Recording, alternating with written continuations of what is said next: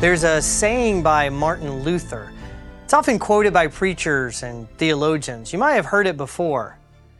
Justification by faith, Luther says, is the article by which the church stands or falls. Unfortunately, as with many famous quotes, there's no evidence that Luther ever said these words.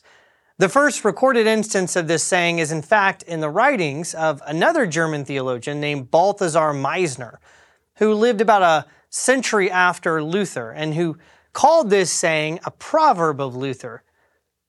Now, but whether or not Martin Luther ever said these words exactly, it is very close to some things he did say, and it does well reflect the importance that he placed on the doctrine, this teaching of justification by faith. And Luther wasn't alone in his estimation of that doctrine's importance. John Calvin, the other great Protestant reformer, called the doctrine of justification, he called it the hinge upon which religion turns. Similarly, the famous Archbishop of Canterbury, Thomas Cranmer, the one who composed the Anglican Book of Common Prayer, he referred to justification by faith as a most wholesome doctrine. And he dedicated one of the very first homilies that were sent around to all the English churches in the 16th century. He dedicated one of the first homilies to the subject of justification. But what exactly is justification? And what does it mean to be justified by faith? And why did all of those pastors and church reformers think that it's so terribly important? In this session, I'd like to take a stab at answering some of those questions by looking at what the Apostle Paul has to say about this subject in Romans chapter 4. Now, to understand this chapter, you really need to go back to the final verses of chapter 3. Remember, as we talked about in the last session, up until and even really through the beginning of chapter 3, Paul had been steadily driving home the bad news of human sin, that sin corrupts and it destroys humanity, that it provokes the wrath of God, and that every human person is implicated in this story of corruption and guilt. All have sinned, Paul says in verse 23, and fall short of the glory of God. And then finally, after demonstrating just what a crisis we all find ourselves in, finally, Paul shares the good news of what God has done in the person of His Son by putting forward Jesus Christ as an atoning sacrifice to bear the righteous anger of God in our place. Then, after Paul makes that announcement, he goes on and he says, "For we hold that one is justified by faith apart from works of the law." That's the central claim that Paul is unpacking then in chapter 4. What does it mean to be justified? And what does he mean by saying that this comes about by faith and not by works of the law? Now, to answer these two questions, Paul then turns to two Old Testament examples, Abraham and David. That Paul should have picked Abraham, it would come as no surprise to his original readers. Abraham is, after all, he's one of the most famous characters in the whole Bible. And he was regularly regarded as one of the greatest models of a righteous man by Jews. And sometimes Abraham was cited as a perfect example of how God rewards those who live just and right lives. The book of Sirach, for instance, which was an important Jewish text written just 2 centuries before Paul. Well, here's how Sirach describes Abraham. Abraham was the great father of a multitude of nations, and no one has been found like him in glory. He kept the law of the Most High, and when he was tested, he proved faithful. Therefore, the Lord assured him with an oath that the nations would be blessed through his offspring, that he would make him as numerous as the dust of the earth, and exalt his offspring like the stars. In other words, Abraham did right by God. He obeyed God's law even when he was put to the test. And in response, because of his obedience, God rewarded him with the promise to make him a great nation. At least that's how Sirach seems to interpret the story of Abraham. Paul, on the other hand, reads it very differently. And notice what he says in Romans 4, verse 3. For what does the scripture say? Abraham believed God, and it was counted to him as righteousness. That's a quotation from Genesis chapter 15, verse 6. And already it shows that Paul is thinking about Abraham differently than Sirach. Because Sirach talked about how Abraham acted in a righteous manner, but Paul is interested in how Abraham trusted in God and how God in response reckoned or counted, as he puts it, how he counted it to him. The language here, this language of counting or reckoning, it's a sort of juridical language. It's the same term that you would use of a judge declaring a verdict of whether someone is in the wrong or in the right. And that's what interests Paul, because Genesis doesn't say that Abraham was righteous and God recognized it. No, it says that Abraham trusted God. And for that reason, God judged him to be righteous. And so on that basis, Paul concludes that Abraham's righteousness wasn't something he earned, it was a gift. And then just to show that Abraham isn't some weird anomaly, some exception, Paul turns to another famous example, King David. Now, you got to remember that while David was a very good king, he was also a very great sinner. Remember that instance with Bathsheba? In that one instance, he violated almost every single one of the 10 commandments in a single go.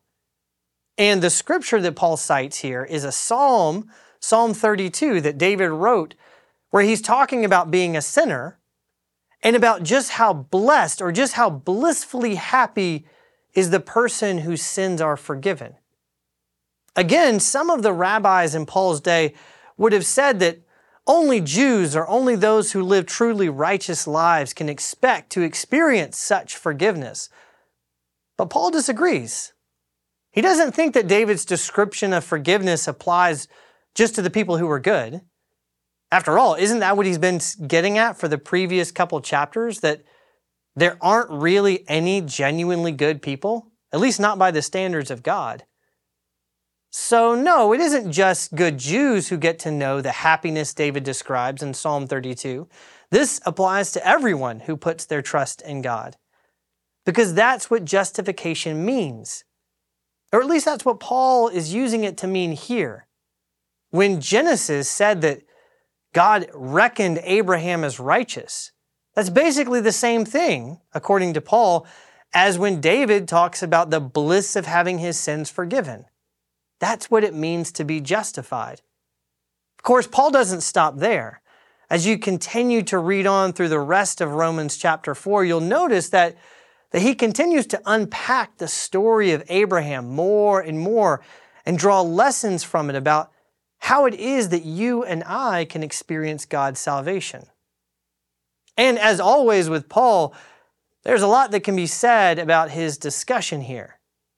But I want to focus our attention on the main point that he's trying to make.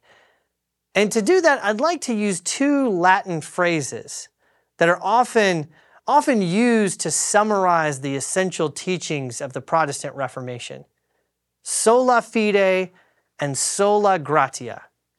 Now let's start with the first, sola fide. Now translated into English, sola fide means by faith alone. And it's used to encapsulate the Reformers' insistence that human beings are saved by faith rather than by works. In the late Middle Ages, it was sometimes said that in order to be saved, a person needed to do as many good deeds as possible. Go to Mass, do penance, visit relics, go on pilgrimages, give to the poor.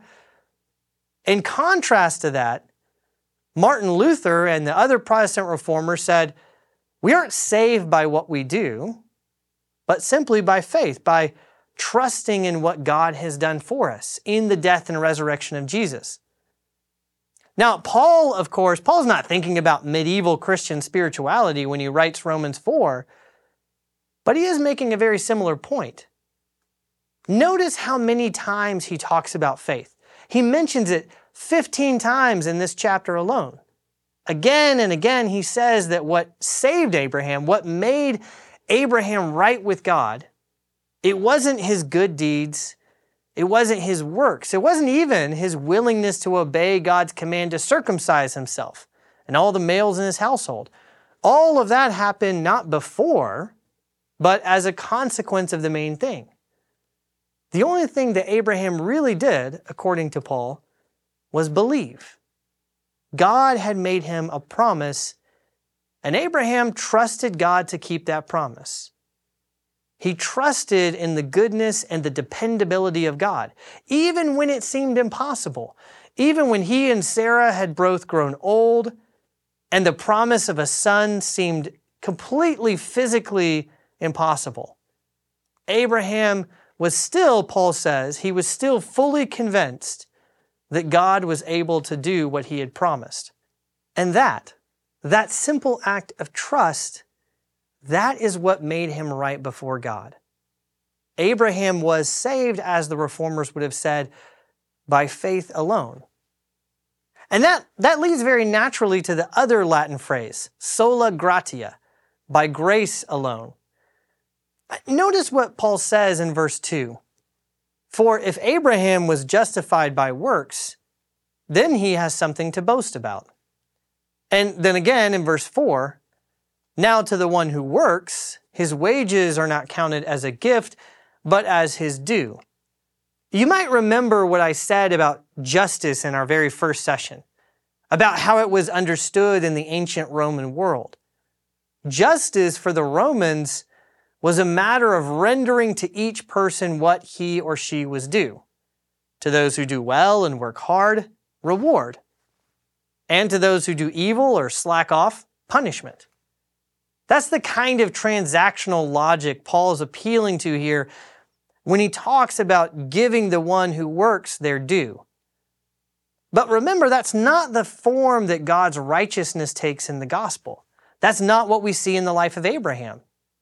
Abraham experiences the kindness and blessing of God not as a result of his hard work, not as some kind of payment for the good works that he's performed, but simply as an unearned gift. And that's what's meant by the phrase sola gratia. That phrase is supposed to serve as a reminder to us when we forget that our salvation, our righteousness, our standing with God, it's not a reward for hard work or religious dedication or good behavior. Just like Abraham, we experience the kindness and the blessing of God as a gift. We are saved by grace and by grace alone. That's what the doctrine of justification by faith means. That's why Martin Luther and John Calvin and Thomas Cranmer and all those other church leaders thought that it was so important. Because if Paul is right, then that changes everything.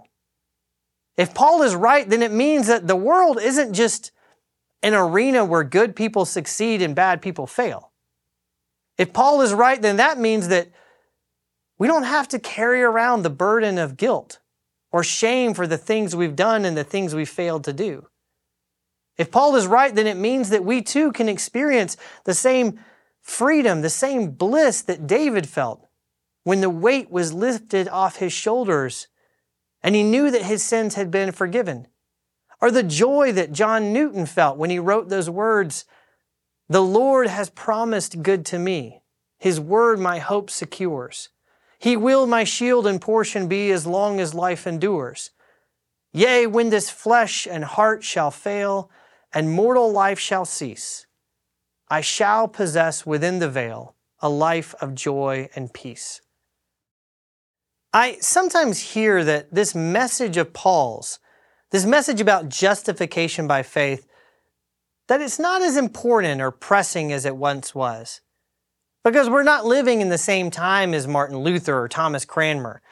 And that people they're not agonizing over how they might be forgiven of their sins or how they might be made right with God in the way that they once were years ago.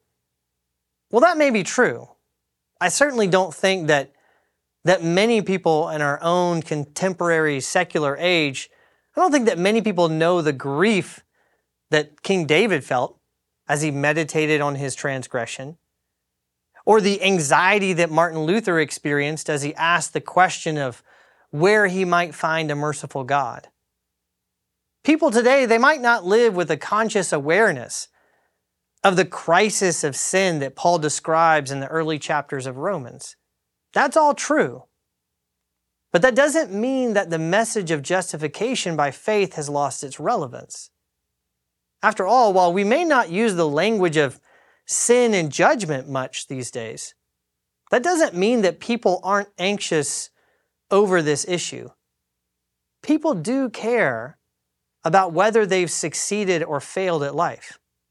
It does matter to us whether, at the end of the day, whether or not we're a good person and what other people think of us.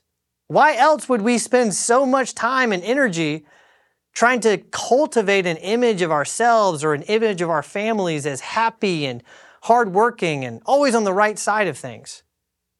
It's because deep down, we all care about, to use the biblical language, we all care about whether or not we are righteous. And so it still comes as good news to hear that, on the one hand, no, we aren't righteous. And there's nothing we can do to change that. But on the other hand, that God can, and God has done something to make us right. And that all we have to do is to trust in what He's done and receive the gift that He is offering us. Our failures can be forgiven. Our faults can be made right.